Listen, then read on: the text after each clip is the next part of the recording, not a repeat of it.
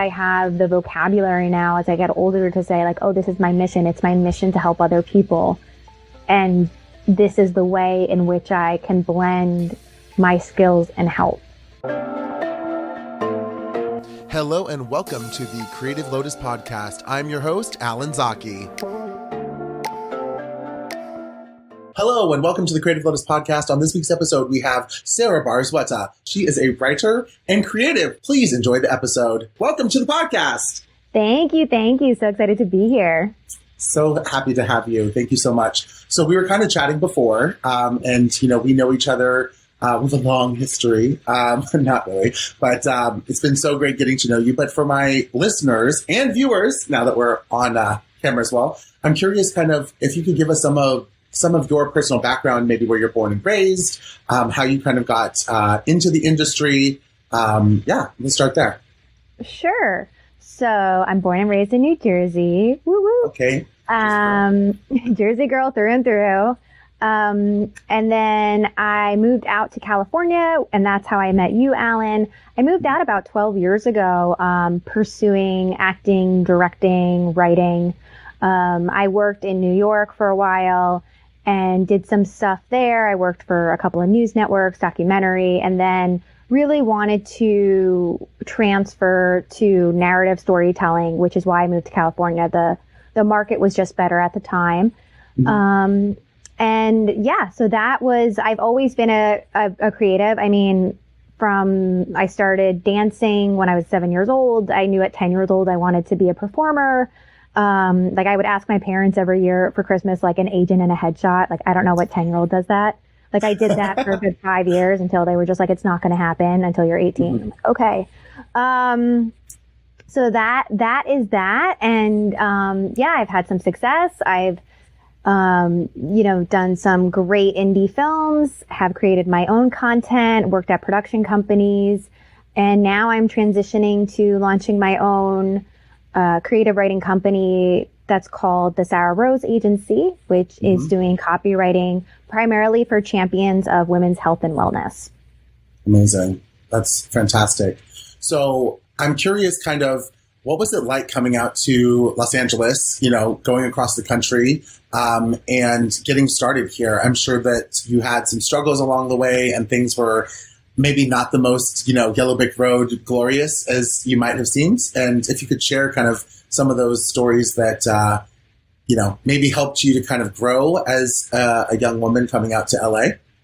A yellow brick road. It was more like a dirt road in the back of the woods. We don't have woods here in LA, but okay. I get what you're saying. I grew up around woods. Okay. But yeah, so I came out here. I'm not even going to say the age because I'm not going to age myself since I already said how long I've been out here. So nice try. But I came out. I was young and I knew that this is where I needed to be. And I never necessarily planned on being out here for as long as I've been out here. I basically told family and friends, I'm going for at least 3 years. By 5 years, I should definitely be bi-coastal.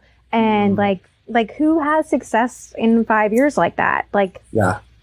But I really hit the ground running.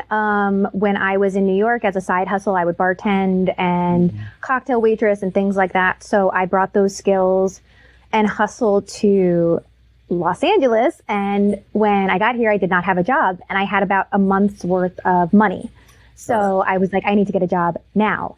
And I just went up and down Hollywood Boulevard, Cahuenga, like all the big boulevards in the heart of LA, and walked in to every bar, every restaurant, and would say, hi, can I speak to your manager? I just moved here. I would always say New York because they know, I did bartend a couple times in New York, and it just sounds better than New Jersey because what do they know about New Jersey? Probably nothing. And I would say I'm from the East Coast. I'm from New York. I know how to hustle. If you ever need an extra bartender, please give me a call. I'm available. And I literally just every single one walked up and down for a couple of hours. Wow.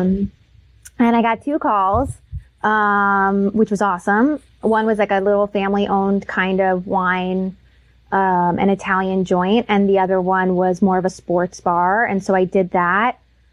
for a while going on auditions. I got into a show. Like I actually like had a lot of success when I first moved out here in the theater realm of LA. So that was really exciting because that was my heart. I mean, I grew up doing theater, so that was home to me. But yeah, it was hard. I mean, I did not have a ton of money. You know, I've always kind of had to live hand to mouth. When I first was out here, just because all my extra money went to my craft. All my money went to acting classes, headshots, marketing materials, whatever, to get myself out there. So that was a lot of disappointment, a lot of harsh feedback from casting directors and agents and managers. But, you know, I truly believe that, you know, when you feel like you have a calling or something that you're meant to do, that you push through it, you know? Yeah.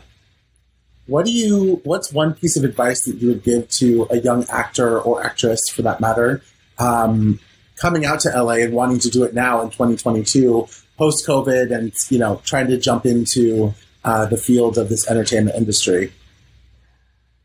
Well, I would say that the entertainment industry has changed a lot since I first moved out here, you know, a decade ago. You know, now I think there's a couple of great things that happened to the entertainment industry because of COVID. And that is being more virtual, which you can take now. There's certain classes you can take virtually. A lot of auditions are self-tape. So for a lot of people, you might not have to live in LA. You might be able to get away with coming out for a couple of times a year, getting your feet wet, making those connections, and then making the move. So that's really amazing. There's a lot more information and tools online, which there weren't really when I first came out. The other thing that I would say is it was great that I had bartending, and bartending can be a great moneymaker, but it's definitely hard to break into that niche, career job in LA, because there's so much competition. And I wouldn't even say that it's the best, because if you're trying to do theater, you're working at night at the bar. What I would say is to find something that you can enjoy enough to give you a stable income while you're out here, whether like even if you're like a bookkeeper, or, you know, it could be something completely out of the realm of entertainment industry, but something where you can make a steady, decent income, because it's really expensive to live here, so that you can give yourself that opportunity, so that you can pay for acting classes, so that you can pay for your marketing materials, for your website, for all the networking events you want to attend. Because without that financial stability, it's going to make it a lot harder, and it's going to take you a lot longer. You know, I wish I had my other bread and butter was working in production in TV and film, which is equally as hard to break into, which is also grueling time-wise. You know, it's like if I'm on set as a producer or a director or an AD or whatever role I was filling at that time, because I did a little bit of everything, I couldn't take any acting jobs. I couldn't even do a self-tape, because most likely my schedule was insane. So it wasn't the great backup plan that I kind of thought it was going to be, when I was like, oh, I'll just know everything about the industry, and then I can work in every, aspect. And yeah, I can, but you can't do more than one at a time. So it's not a backup plan in any way. Yeah, absolutely. So I'm kind of curious, what do you consider to be maybe a personal success that you've achieved that you may not necessarily be known for? Ooh, that's a really good question. A personal... Or something that you take pride in, per se.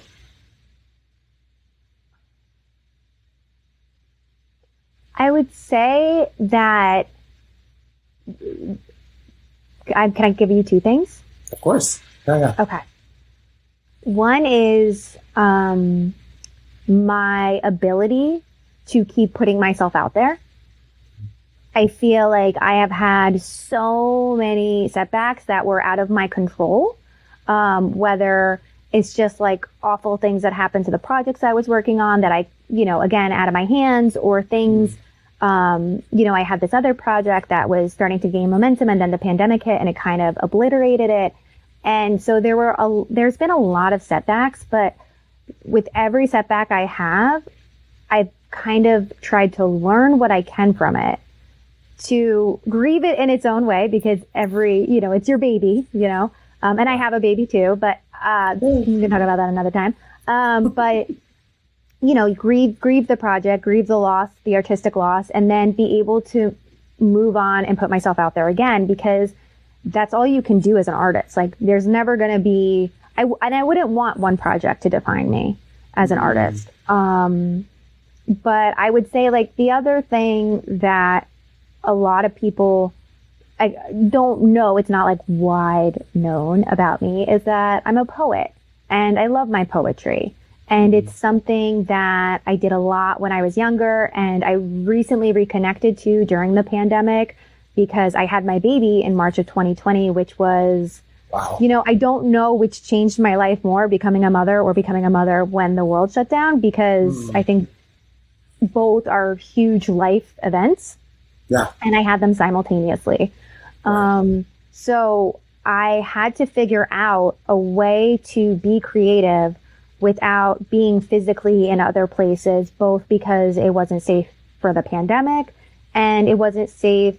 I had this child with he was brand new and no immunity, and I didn't want to put myself in a position where I could get sick and give anything to him. Mm-hmm. So, I had to really pivot in my creativity, and I just found myself connecting with my poetry again.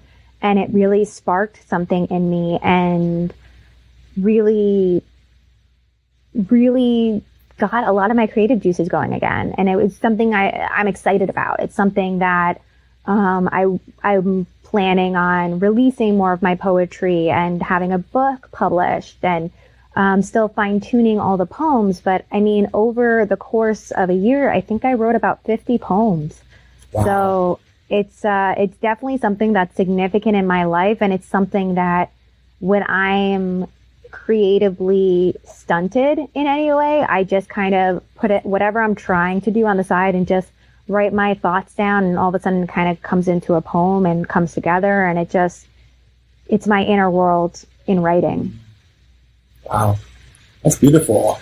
The name of this podcast is the Creative Lotus Podcast. And as you already know, and I'm sure listeners who've been listening for a bit now know as well, but the simultaneity of the lotus flower, of kind of seeding and blooming at the same time, but really that bloom really coming from, struggle or the shit or the muck underneath is actually what gives it the ability to bloom and also seed at the same time. So I always like to ask every guest, kind of what do you consider to be kind of the struggle that you may have gone through here in Los Angeles that has ultimately led to your career kind of blossoming? I mean, you've kind of already shared a little bit about that, pivoting and everything, but I'm curious for you personally, kind of what do you see as that lotus flower blossom being of your life?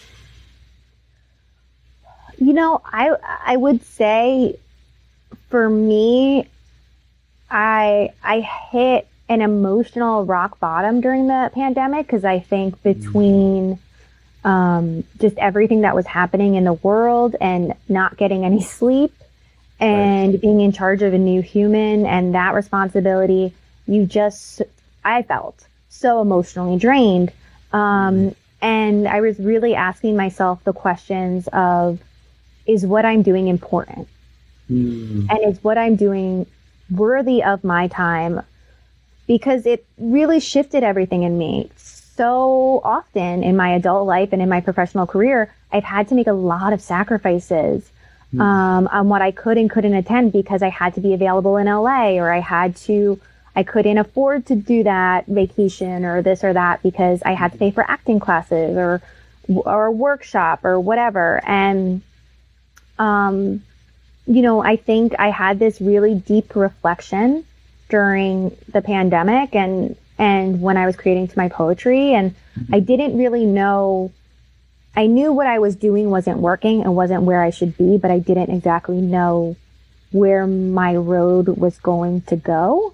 So I just kind of sat in it and I waited and I was uncomfortable and I felt restless and I felt in limbo, which is something that I've never felt before because I literally from the time I was 10 years old and in my first theater show, I was like, I'm going to be a famous actress.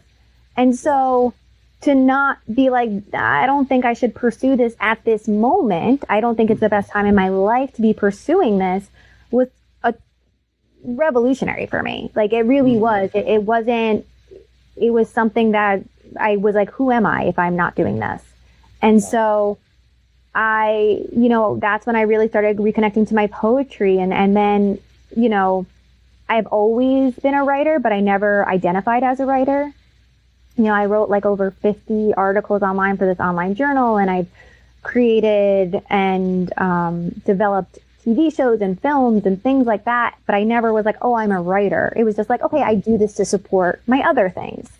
Right. And a couple people had mentioned copywriting to me, and I was like, well, I don't really 100% know what that is. I don't really know how I would get into that. Like, what is it? I feel like a lot of people don't know that question. Like, I think we've talked about this before. It's not like the Library of Congress, like I'm copywriting your material so that no one steals it. Copywriting is any writing that provokes an action. So whether it's like mostly sales writing, advertising, but a lot of the articles you read online are info articles that are getting you to purchase a product or a couple of products or whatever. So it's a lot more present than you think it is. It's not just like what Don Draper did in Mad Men. Yeah. Although I'm pretty sure I could have done that job while I was like rewatching it during the pandemic. I'm like, wait, I can do this. I feel like Peggy.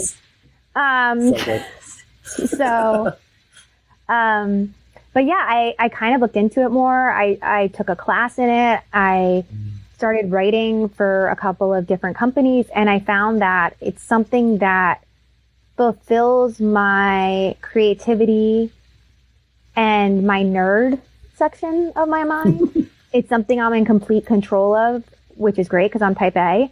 I can pick my clients. I can pick when I work, which is great as a mom. And it gives me that flexibility. And it also gives me the flexibility and the privilege to then have a source of income that is not my art. So my art is not reliant on making me money, which I felt like there have been compromises over the years of putting myself out there for projects or different things that I wasn't totally in love with because I was like, but it pays. Whereas now it's like anytime I do anything artistic, whether it's my poetry or a different type of creative writing, it's, or even dance, I'm a dancer. It's all just for love. It's for love. It's for my creative and artistic fulfillment. And, which is amazing. I never experienced that before. It was always like, it had to look this way, and I still want to have my success in the entertainment industry. It's just right now I want to be available for my son in a way that I can't be if I'm on set for 12 hours or more. Right. So it was just a decision that I had to really look at. Yeah, absolutely. I think you bring up a really good point, which is, sometimes in this entertainment and, creative world, we think that it has to be one way. And if we don't do that, then, it's not successful. And so then either we pivot or, you just completely exit. But I was just talking the other day with another creative for the podcast, and, they shared that, sometimes it takes, these huge directors or people that are in this industry over, 15, 20 years before a project is even like finalized, right? So I'm just curious. It seems like you have such a perseverance and determination. And I'm just curious kind of like how and what is the thing that kind of keeps you going and staying kind of on course, even if you are pivoting, right? And starting to lean into your more creative writing. And, like you said, you're going to start this, creative writing industry, agency rather. So kind of what and where does that perseverance come from for you? I think it's always been mission based. It's never come from a selfish place as of like, oh, I have to get the glory. I mean, don't get me wrong. I absolutely love performing and I love praise. Love it. Flattery will get you everywhere with me. But more so, I've always wanted to change the world. I've always wanted to be someone that makes it better. I just want to make it better. I want it to make more peaceful. I want people to have what they need. I feel like there's so many people that are suffering needlessly because we have the resources. It's just about connecting the resources to those people. Right. And when I thought about art, the thing that really has always drawn me into art, other than the fact that I'm like a highly sensitive and emotional person that just feels like seen and heard when I'm artistic, like in my artistic bubble, but people let their guard down when they're experiencing art, whether it's in the TV and film medium or a theater or a book or a painting. They just let their guard down and they're experiencing maybe new ideas or new situations that they wouldn't have if you just even had an open dialogue with them. Mm-hmm. You know, people are willing to go to a movie about something that they know nothing about, and maybe that'll plant a seed in their mind and maybe they'll be more open-minded, or maybe that'll change the trajectory of their life. I find that most people that are in the film industry, they always have a film that's like, oh, this film made me want to make movies, or this wanted me, or I loved that I could get lost in this, or, you know, there's some kind of common ground there. Mm-hmm. So that was always my persistence, is I always felt like once I get really successful, I can make the projects that I want to make that are going to be, you know, changing the world, that are going to give a voice to the voiceless, that will give people that need jobs. And that was really my drive. Mm. And then I just kind of realized it was going to take me a lot longer to get to that level. And I didn't have that time with my son. He was not sleeping. There was a pandemic. I just didn't have the same, you know, working around the clock hamster wheel schedule to give to that I was giving previously before I became a mother. And when becoming a mother changed me so profoundly that I knew, because of my own issues with women's health, like, you know, having a hard time getting pregnant, having a really rough pregnancy, having labor issues, preeclampsia, postpartum depression and anxiety. I've had all of these things. I've had miscarriages. So I feel like I've really experienced the spectrum of gynecological issues, quite frankly. And that made me also so painfully aware that it's things that we never talk about openly in society. And they happen so frequently. And so many women have so much shame. And they're just suffering. They're just, you know, it's these things that we have to go through on our own because we can't talk about it. And it's too uncomfortable for people to hear, you know, or whatever their bag is. And so it made me also be like, I want to be a champion for women's health. I want to make a difference. Like I don't want the answer when you ask your doctor why this happened for it to be like, well, it's common, or, you know, we'll just put you on a medication, or they just don't have the answers because there's not enough research done on it. You know, like to me, that's inexcusable. So I wanted to use my skills, which are more artistic leaning, to help elevate people that are in the science world and are doing the work to make a difference.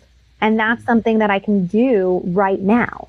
You know, like I can't create a film right now and be on set for 12 to 15 hours and work like a maniac, but I can support and write for companies that are making a huge difference in the women's health and wellness industry, and do that from the comfort of my own home with the flexibility that I need as a mom. So I think does that answer the question? I kind of forgot what the question was, to be honest. It's all good. It happens. You get engrossed in it. No, it does. It definitely speaks to everything that I was asking. You know, I think if I'm okay to say it, right, your agency is the Sarah Rose Agency. And so... Please, scream it from the rooftop. Let's go. Right, So I I love that you're so focused as well. And I don't think that it's necessarily a niche so much as is that this is something that needs to really be talked about and written about, right? Obviously, that's the purpose of it. So, and it sounds like a very personal thing to you. And thank you so much for sharing, you know, your own personal stories, because I think it is something that the more we do talk about it and the more we do share and the creative writing and talk about these issues, right, the less of a stigma and the less, there is around things, the more we progress, and we're really able to make huge strides and changes in society. So thank you. My next question is kind of, what do you consider to be your greatest weakness? But when you have that weakness kind of arise up, what do you do to overcome it for yourself? Oh, cue the tools that my therapist gave me. Thanks, therapy. Thanks, therapy. Love you.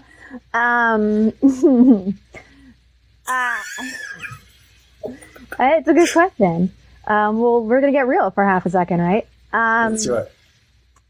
So it's kind of ironic because I used to say during interviews, when you're young and they're like, oh, what's your greatest weakness? And I was always like, I'm a perfectionist.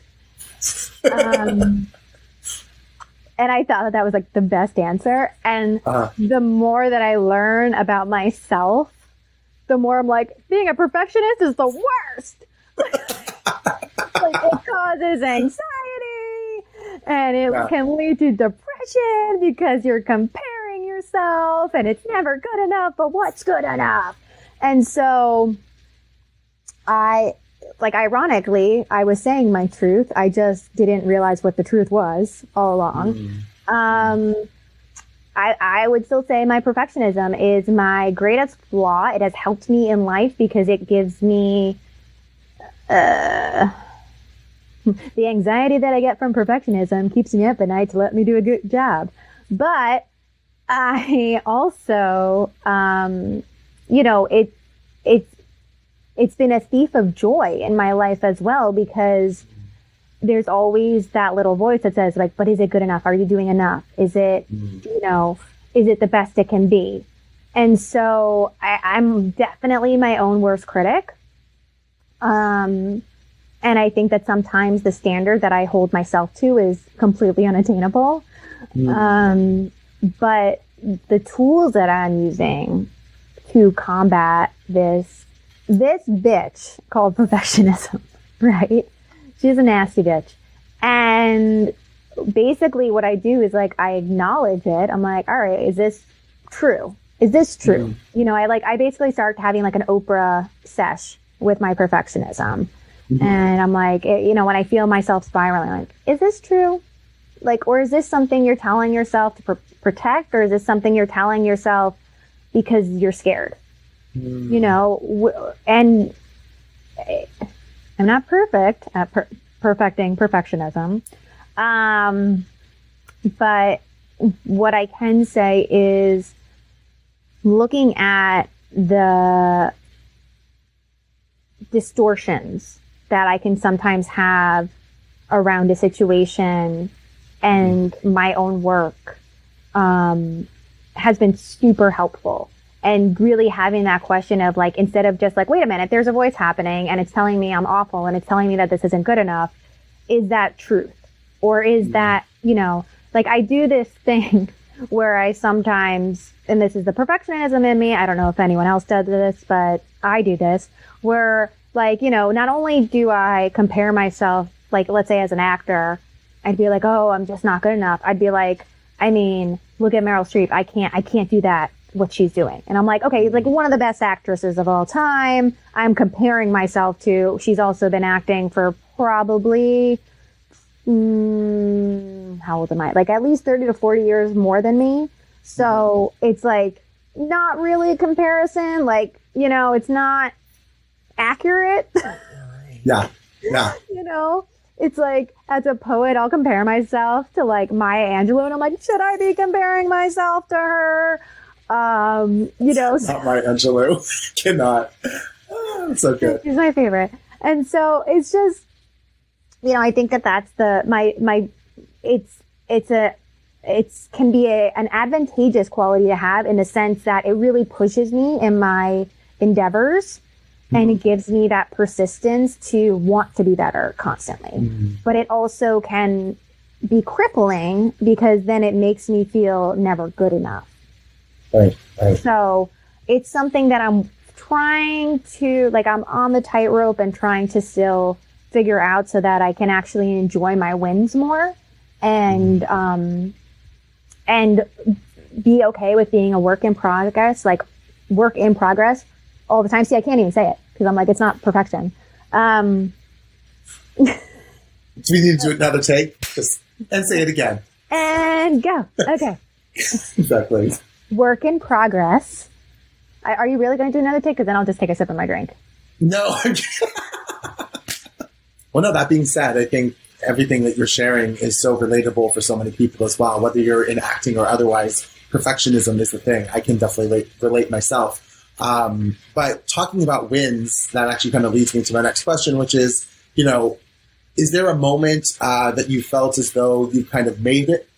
See, I can't even talk. Is there a moment that you felt like you made it? You don't think I've made it. That's why you're stuttering. You're like, you haven't made it yet, bitch.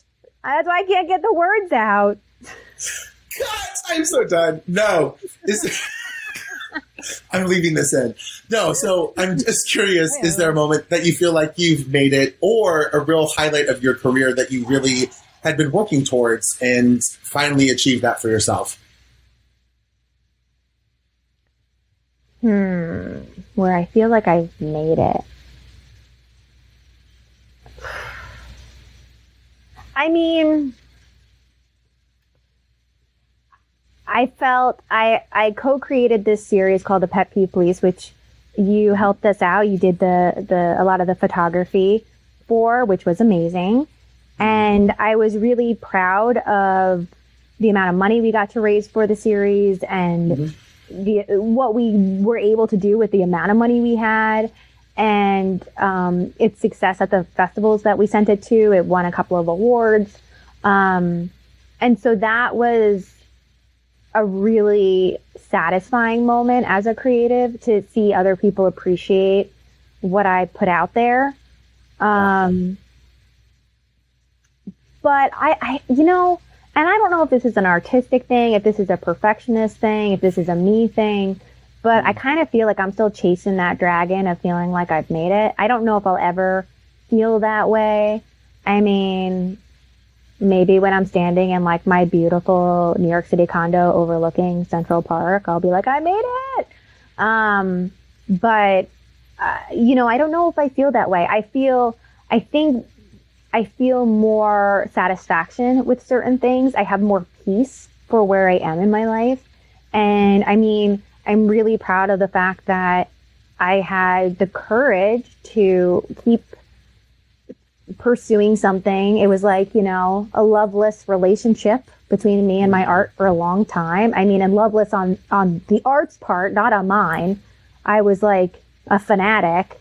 But, it took a lot of no's to even get like one yes. And so in that regard, I don't really feel like I've made the pinnacle that I kind of wanted to reach yet, but I'm really proud of what I've done. And I'm proud that I've put myself out there, that I've gone after everything that I've gone after, because a lot of people won't even do that. And I'm really proud of the fact that I, had that heart to heart with myself and really looked inward. And instead of just trudging along, trying to do the same thing that I knew wasn't working, I was like, well, what can work and what will bring me some joy and what will make the difference that I want to make? And, I'm still figuring that out. I have, my poetry that I'm trying to publish, and I have a children's book idea, and, I have some irons in the fire for sure. So that's really exciting. And I love that I'm a business owner and I have that going for me, and I love my copywriting agency, and I still feel like I'm going to change the world. It's just a matter of I'm more open to how. Oh, yes. Very well said. Thank you so much. So with that being said, I'm curious kind of what brings you the most happiness now that you've, gone through all these trials and tribulations and, like you said, seeing rejection and also wins, versus kind of what brought you happiness when you first started out? Can you kind of see the comparison between the two and maybe your growth from that time till now? I think when I was first starting out and anytime I got a role, as an actor or a really cool project that I got to work on, there was this feeling of elation, of like this youthful spirit of just like, yeah, I'm doing it. And just excitement.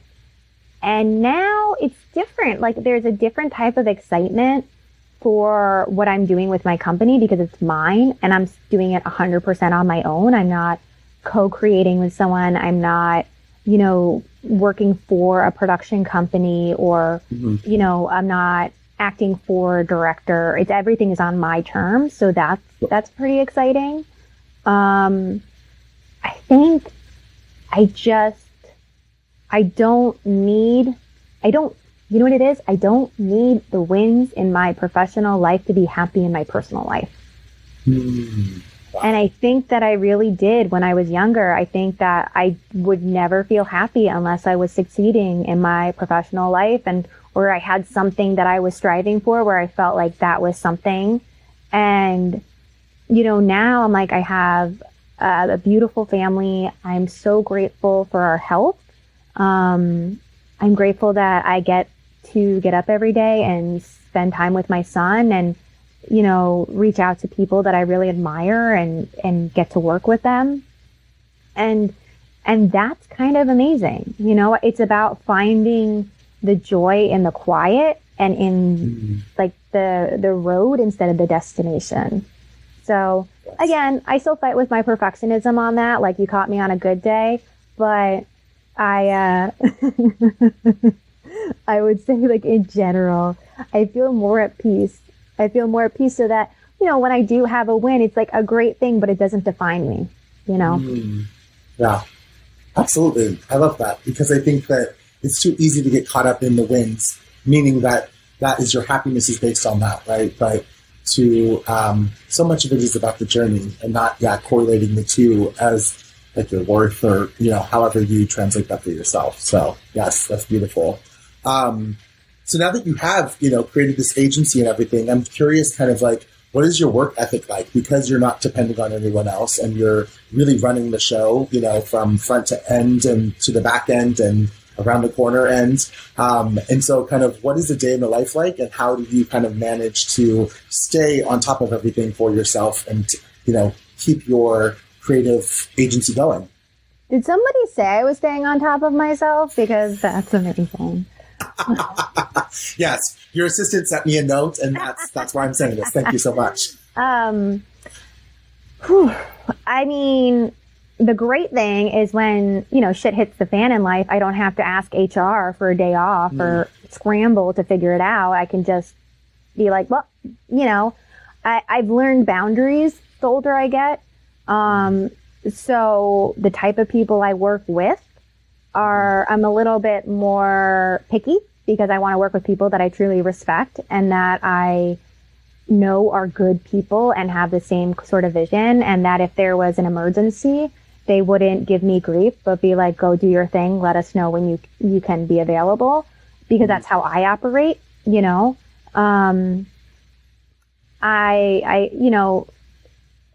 I kind of stand on my integrity, my kindness, and my want to make a difference. And so I expect that from the people I work with.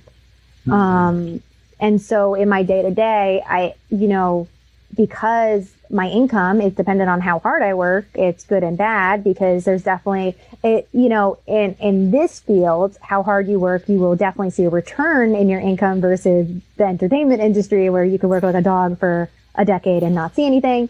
But that's great, but it also means that, I'm starting a company from the ground up. So that means that I'm putting in a lot of hours that I'm not getting paid for.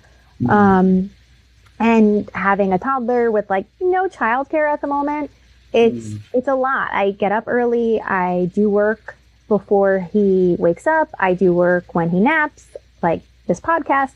And then I, do work in the evening and on weekends. And that's how I make it work right now.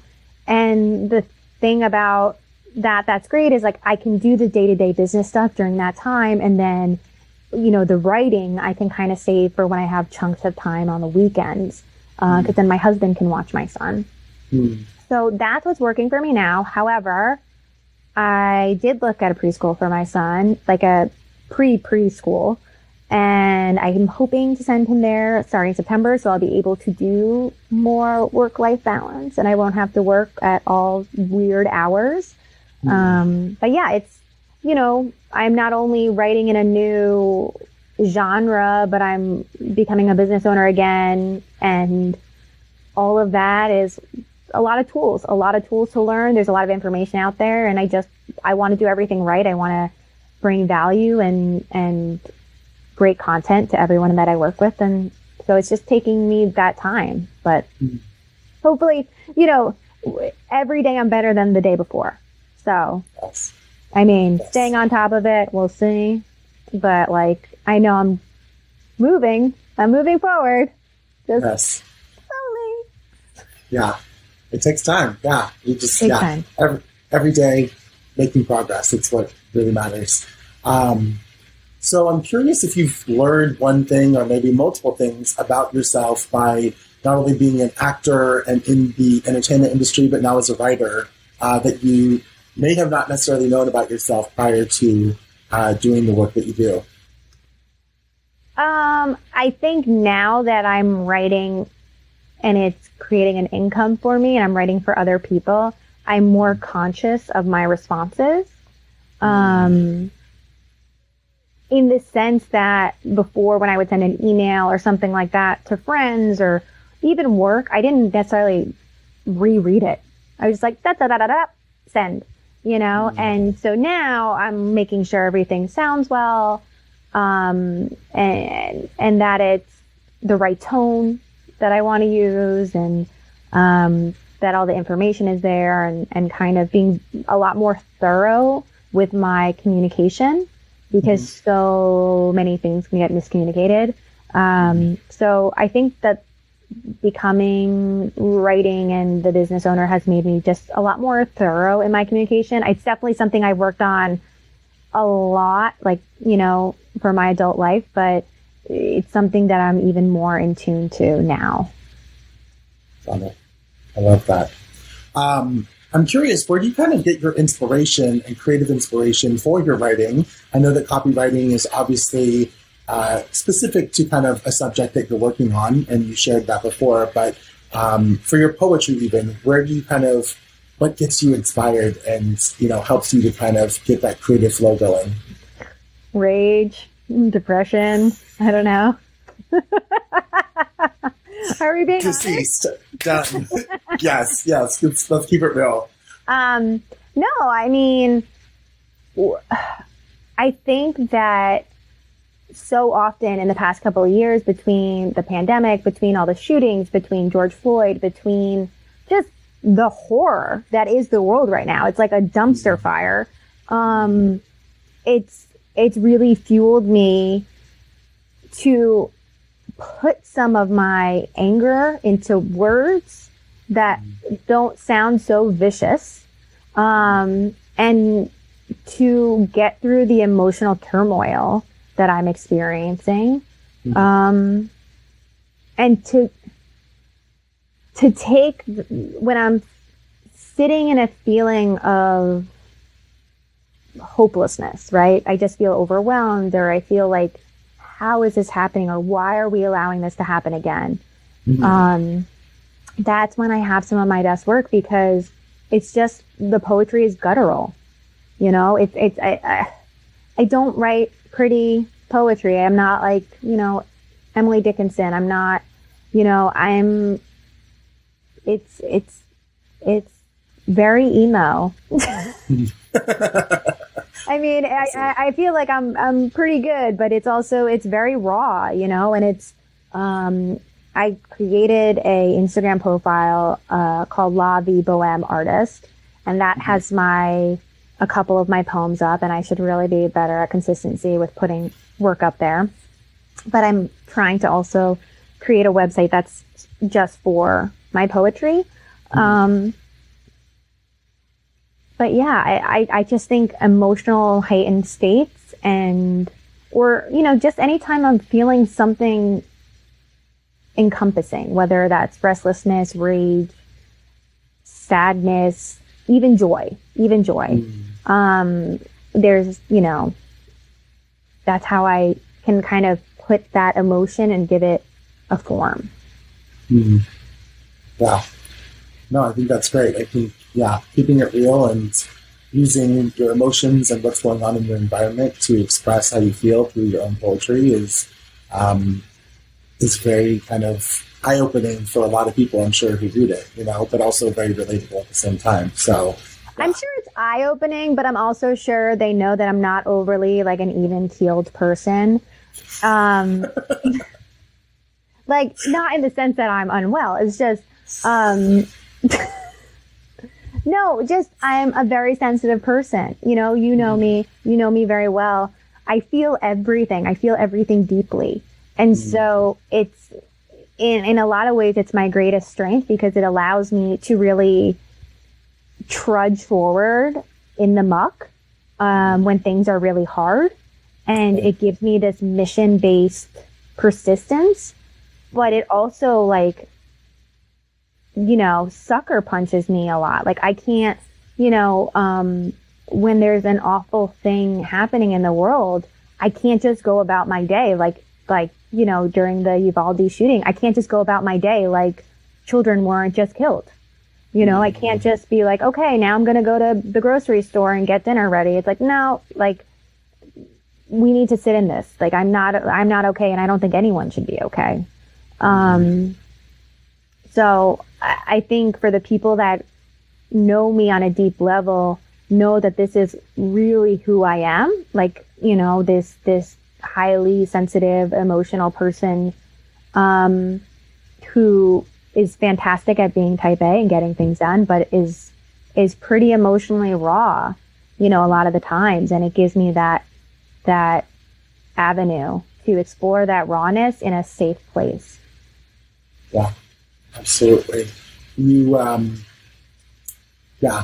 touch on something that I think as society, right, we've become so almost numb to these things happening. And so, I think that your sensitivity, but also your understanding and utilizing that muck, or the shit below in the struggle for society, and then feeling it yourself and then turning that into something artistic is beautiful, because I feel like a lot of people don't reflect. And like I said, too many people become numb to these situations, like these school shootings or, mass shootings or killings. And when you become so desensitized to it, how do you really kind of bring back the humanity to society? So I know that you're obviously Buddhist. That's how you and I know each other, was through our Buddhist community. But I'm curious, kind of, how does that influence you, and how does your faith kind of help you to do what you do? I think it keeps me steady. When I'm chanting, as in Buddhist and the type of Buddhism we both practice, we chant Nam Myoho Renge Kyo. And when I'm chanting, I find a deep reservoir of just wisdom, and that's when I can really tap into the what ifs and why am I thinking this, and how do I change it, and it helps a lot with just giving me courage, because sometimes, I've sat in front of my Gohanzen, which is the mandala that we chant to. Sometimes I've, sat in front of it and I've just cried. I haven't been able to get any words out. I've just cried. But I think having that rhythm in my life, that spirituality has given me it's like a warm blanket in a sense, in a very harsh world, because I know that with my spirituality and with my Buddhist practice, I truly can face things head on, because I've gotten the answers so much. And the community that we're in, that's made up of other Buddhists, is so supportive and welcoming. Mm-hmm. And I have just made friends for life that, I don't think you see in other organizations. So I think that would be the biggest, and it's helped tremendously with my anxiety. I mean, when I'm super anxious, if I can get myself to chant and not talk myself out of it, I feel better. Yeah. Well, you talked a few times about having kind of a mission, with the work that you're doing. So can you kind of elaborate more on that? Like, what does a mission mean to you? I think of a mission, or some people that are listening and watching, might think of a mission as like, God sent me this mission that I have, or however they may interpret that. But I'm curious for you, kind of what does your mission in this life, I guess, mean for you? Yeah, no, it's not God. It's not, yeah.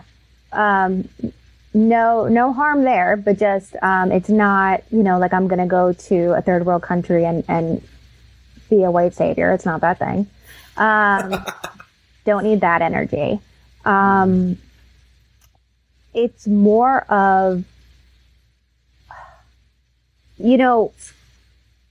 I've always had this like boldness, I guess you would say, in my personality, to just like, if I see something and I think it needs to get done, I'm just going to do it, and I jump first, look at the water second kind of thing. And I've always really wanted to make things better. And like I said, change the world and have this lifetime of just good. So that I knew that when I leave this world, that I'll have left it a better place than when I entered it. And I, as much as I try to deny it, I've always had the audacity of believing that I've had the power to actually do that change. While like fighting with my perfectionism and the anxiety and all the gremlins that are in my mind and the outward worldly forces that seem to come at me like none other. But I've always been like, well, if not me, then who? And so that's always kind of, and why not me, right? Like, why not me? Why can't I? Because a lot of the whys are usually bullshit, right? They're usually just based on scarcity. So I would say that I don't remember a time when I didn't want to have this like legacy of good or this kind of warrior nature. I mean, even when I was a kid, I was like getting into fights, not because I was picking fights, but I was standing up for and taking the punches for the people that were in the fights, like trying to protect them. And I've always been that way. And so it's kind of hard for me to know when I haven't. And so I think I have the vocabulary now as I get older to say like, oh, this is my mission. It's my mission to help other people. And this is the way in which I can blend my skills and help. And so I think it's more of that. It's more, and then, as I get older and as opportunities come and go, and as I grow, I realize the ways in which I can help others and the way in which I can leave that legacy of good. Mm-hmm. Yeah. No, that's amazing. Thank you. Very well said. So on this mission that you have, who has been the number one supporter or biggest fan of yours that has really kind of helped you to keep going through all the trials and tribulations that you have gone through? Me. I've been my biggest fan. That's fair. That's fair. No, I have been lucky that I have a supportive family. I have an extremely supportive husband who's always in my corner, who never tells me, I don't think you should do that. Who's always like, okay, what's it going to take? And what do you think? And is it going to make you happy? Because like at the end of his day, he just cares that I'm happy and healthy and living the life that I want to live. So whatever that looks like as far as my mission or what I'm doing, day to day, he doesn't necessarily care. Which is refreshing, honestly, because coming from the entertainment industry, there's so much competition. So to have someone that's just like, as long as you're happy, like I'll follow you into the dark kind of thing. So I have to give him a ton of credit. My parents have always been extremely supportive, as well as my sister and my friends. But as much as I love outward validation, the person that's keeping me going is me, because I'm the one calling the shots. I'm the one who's telling me when I'm done. I'm telling me when to go after things. And I think that if I didn't have this drive, it's not for my glory. It's not to don't get me wrong. I would love to win awards. Like, bring on the awards, bring on the cash money. But it's not why I'm doing it. I've already reached the part in me where I know that I'm a good writer. Like, I know I'm a great actor. I know I'm a good writer. I know I'm a really amazing artist in a lot of different ways, and I'm creative and I can give a lot to this world. So now it's not about proving to myself that I'm good. It's just about, basically pushing myself to do the best that I can do. Mm-hmm. Is that an answer? I don't know if that's the complete answer to your question, but yeah. Absolutely. I hold this field a lot. Like, I just go on a tangent. And so sometimes I'm like, did I bring that first full circle? If I brought it full circle, but if I didn't, just let me know and I'll do some ADR work. You're hysterical. No, it was a great answer. Yeah. And I think that you have to be the one to kind of push yourself forward, right? You own your own business, you're creating the content that you're creating, and but to have that community or those people around you who are supportive, I think is really necessary, so you don't get bogged down. Or when you do get bogged down, those people are there to kind of help push you back up so you're able to kind of keep going forward again. So no, you definitely hit it right on the spot there. So I'm looking to the future now. Kind of, what are some goals that you have for the next, say, 3 to 5 years, or even 10 years from now, if we can think that far ahead? I mean, we can. I hope I look great. I hope my skincare routine, keeps getting better. Yeah. I actually, you want to hear my goal? I'll say it out loud. So my goal is by July 12th of 2032, so 10 years, is to have a thriving, successful business and creative empire that is valued at $5 million and above. That is my goal. And with that, I, plan on using that money to put it back into a bunch of different organizations. Something that's really important to me is children. And I think that they were important before I became a mom, but becoming a parent has really skyrocketed that importance to me. And so what I would like to do is, once I have the capital, is to really create a safe place for at-risk kids and kids that are in the foster system to be able to go and explore and learn who they are, to feel safe, to feel loved. I want to create mentorship programs. I want to have after-school programs for them where there's the arts and there's sports and they can learn, and there's career days, and I can help them, get scholarships and make friendships and feel like they have a family and feel loved. It's very important to me. and I want to do it right. I want the people that are working at this organization to be able to not worry about how their families are getting fed or their families are going to school or healthcare or anything like that.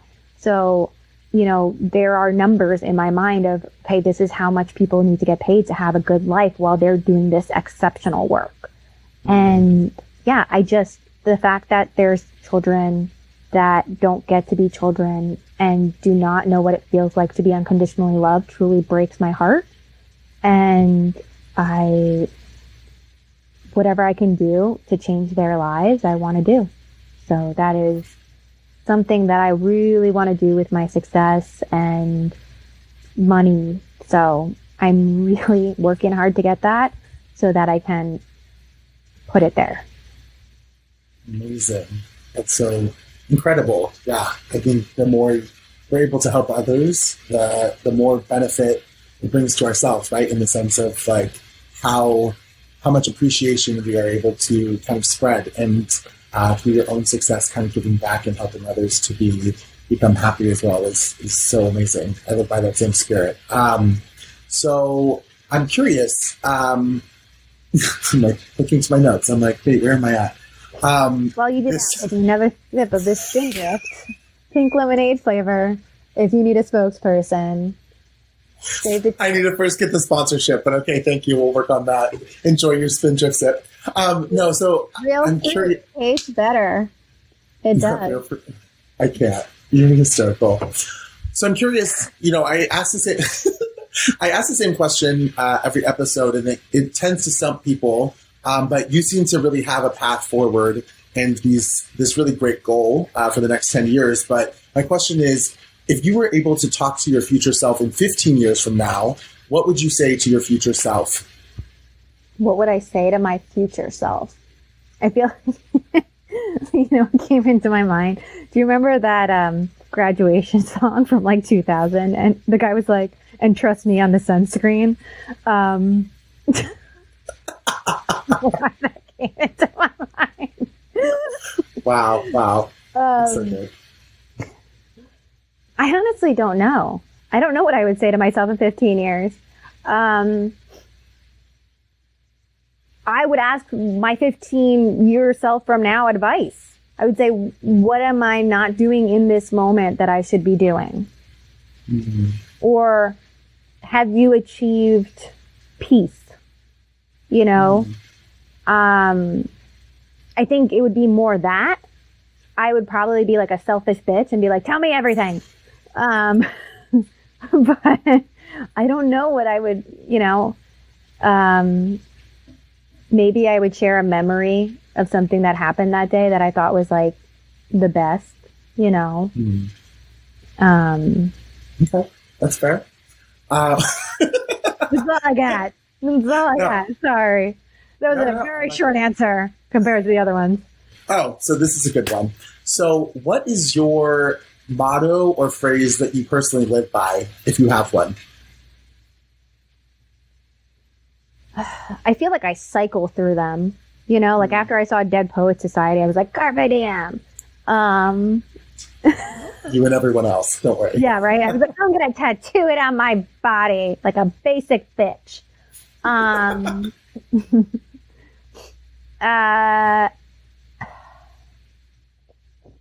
think there's a couple.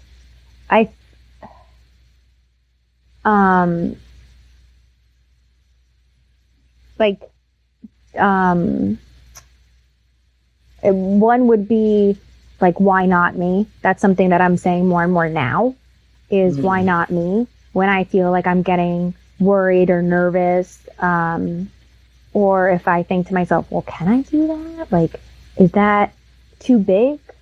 But then it's like, why not?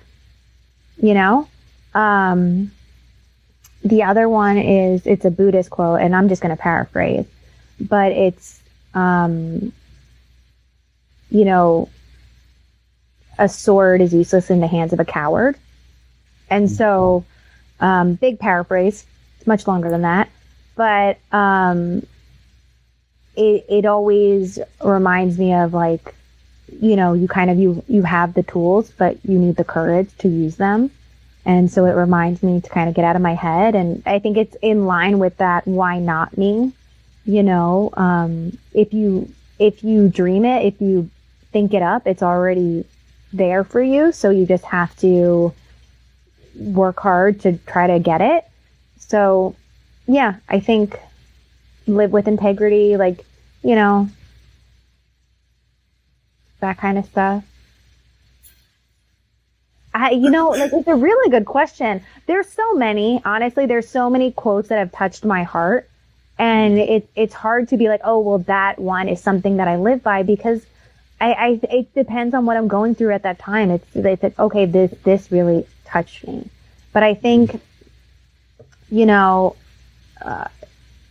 it's just really like, at the end of the day, I'm so in tune with anything that's about courage, and just to have the audacity to be that hero that you need in your own story. Wow. Yeah, that's powerful. Be the hero of your own story. I like that. Trademark by Sarah Rose Agency. I like it. So that actually kind of leads me to the last question I have, which is, where can people find you, and how can they follow along on your journey of both the Sarah Rose Agency as well as Sarah Barrezueta? Well, I know so many of you are dying for this knowledge. You've just been eagerly awaiting it this entire podcast to know how you can get in touch with me. And so on Instagram, my entertainment industry handle is at Sarah Del Pizzo, which is my maiden name, and that's my stage name. And my poetry is at La the Bohème Artist.